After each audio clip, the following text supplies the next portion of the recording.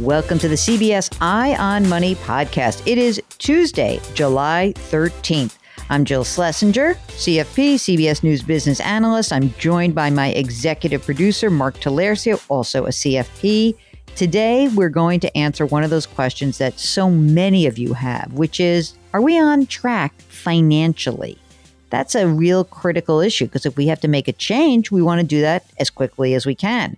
If you want to know whether you're on track, just send us an email, ask Jill at jillonmoney.com. Or if you're on our website, jillonmoney.com, click the contact button.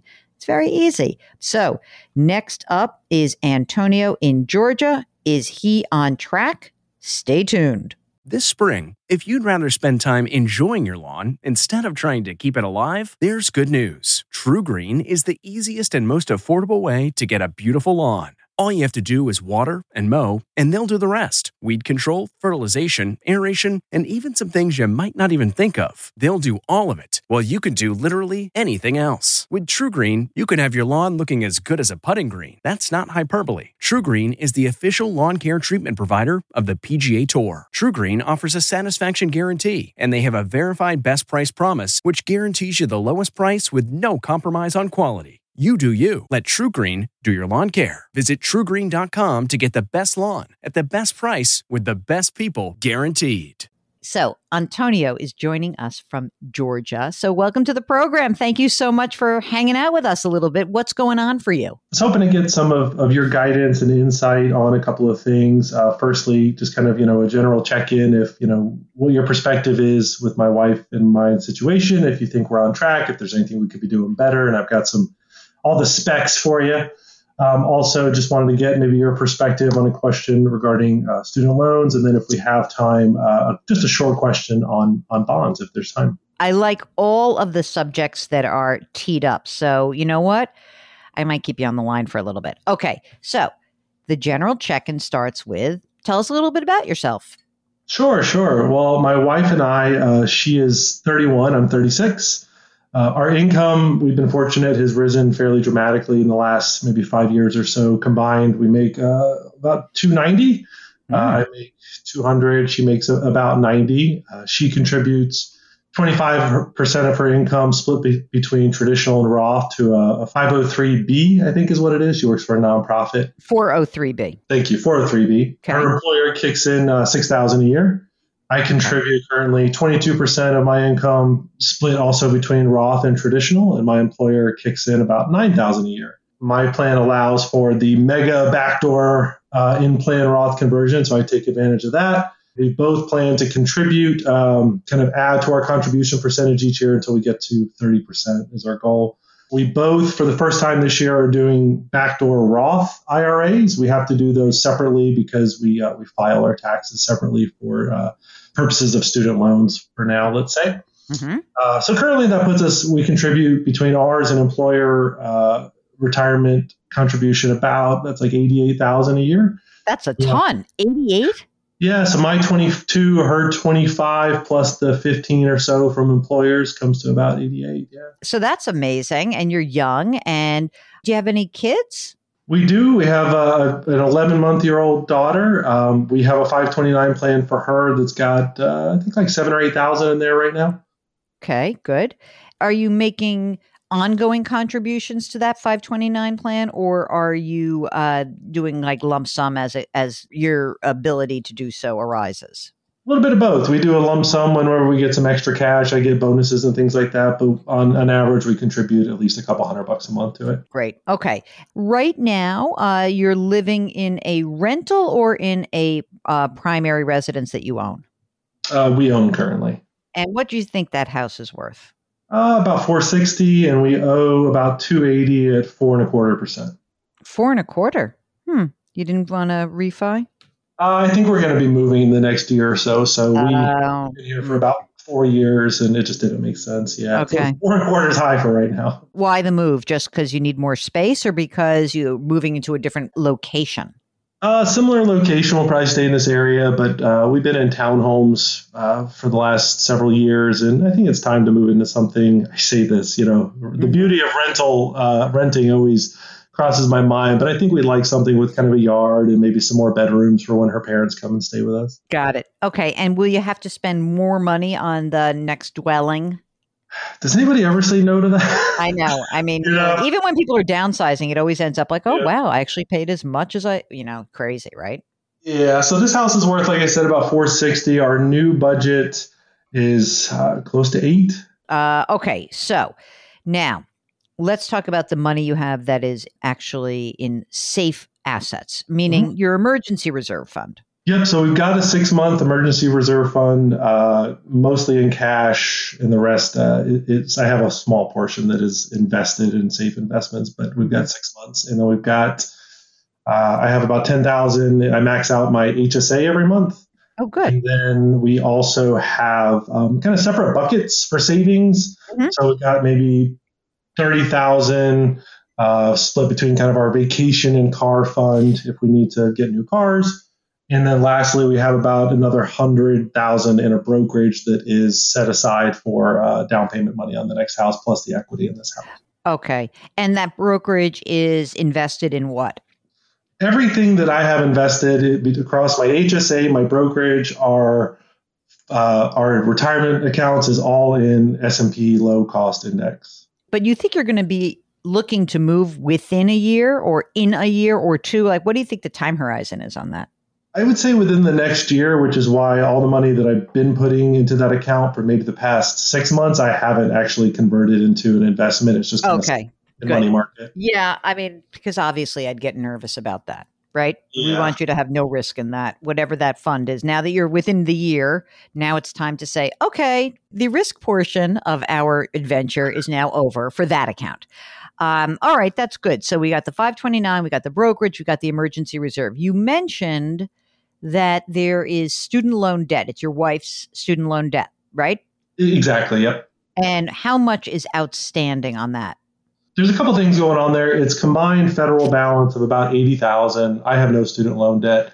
She is part of the public student loan forgiveness program, and we have been absolutely dotting every I, crossing every T, because as you probably know, there's a lot of ins and a lot of outs. Yeah, I think exactly 3 people have gotten their loans. Yeah, something like 3. Yeah, so she is, I think, very much on track for it. However, we had to sit down a couple of years ago when we realized, hey, we've got enough cash if we wanted to pay it off. And as you know, of course, since March of last year, it's actually been in forbearance, which is cool. But we sat down and we decided to write it out to see if it does indeed get forgiven. So we're 5 years into the 10 years now. Wow. But what we decided to do is to sort of hedge our risk, because I just don't have a ton of faith in the process, I guess, just not having seen it. That we've put about $500 to $700 a month into a brokerage account every month. It's now up to about $20,000, and we'll continue to do that for the next 5 years. If it doesn't get forgiven, then we have the ability to pay it off.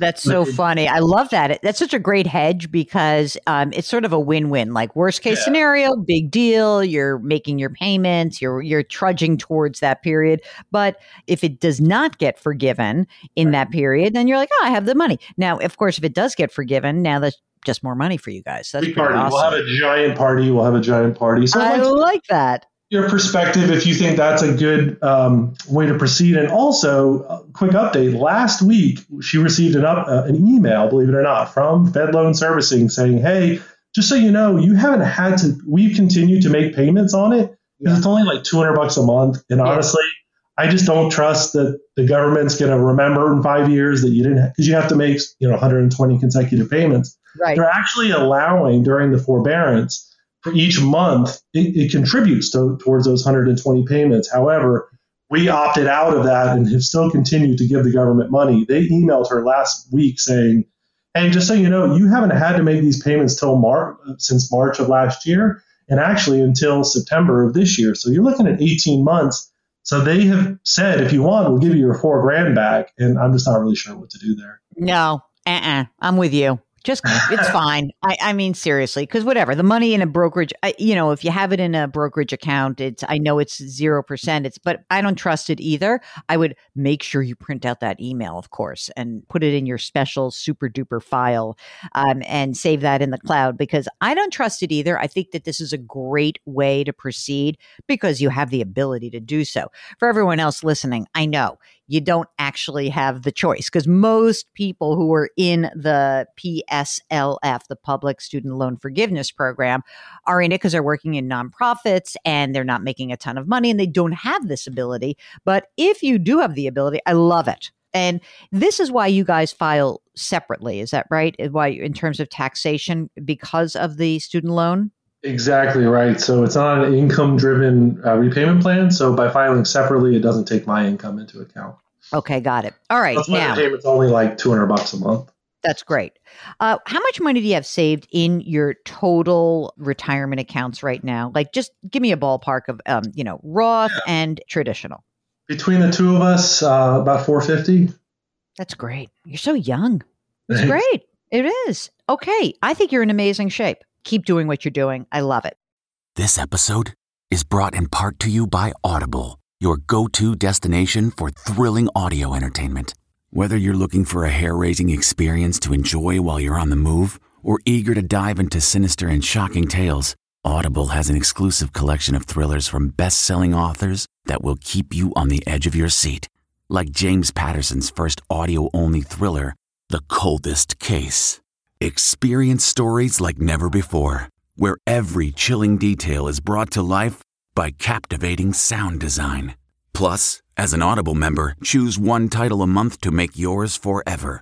And now, new members can try Audible free for 30 days. Just visit audible.com/WonderyPod or text WonderyPod to 500-500. That's audible.com/WonderyPod or text WonderyPod to 500-500.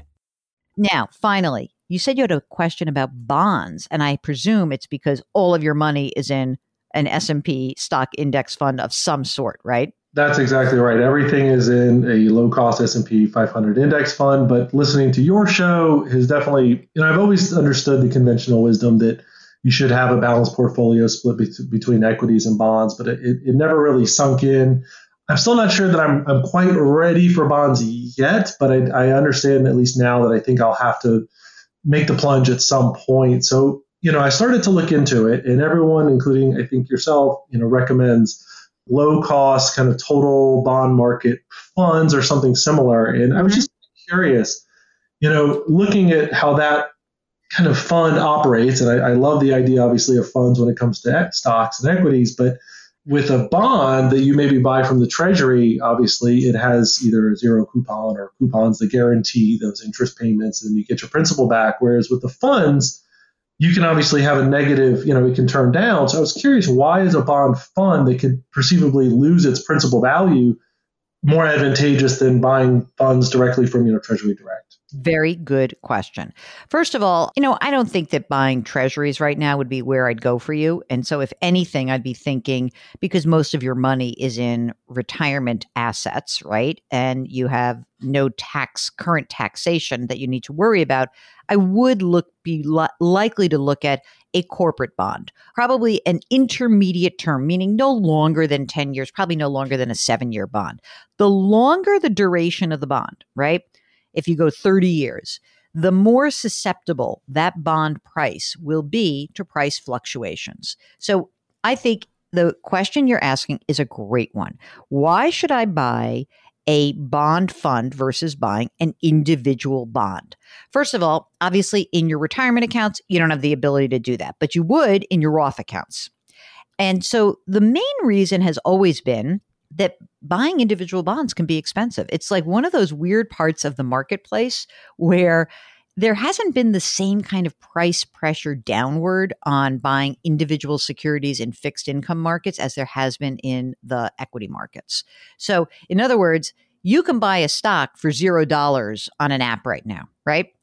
I'm not sure you can do that for an individual bond because the bond market does something that's called a markup. So you buy a bond, it's a price, but then the actual cost is built in. The price of the bond is marked up to actually make sure that the person selling that bond gets paid. So most people are choosing, unless you have a bunch of money, because of the cost of buying bonds and the market's a little bit tougher to get into without big dollars, that most people are using bond funds. But you rightly point out. So let's just say I buy a bond. Okay. I lend you money. That's all a bond is. Everyone's listening. I go, oh my God, bonds are so mysterious. It's a loan, guys. Come on.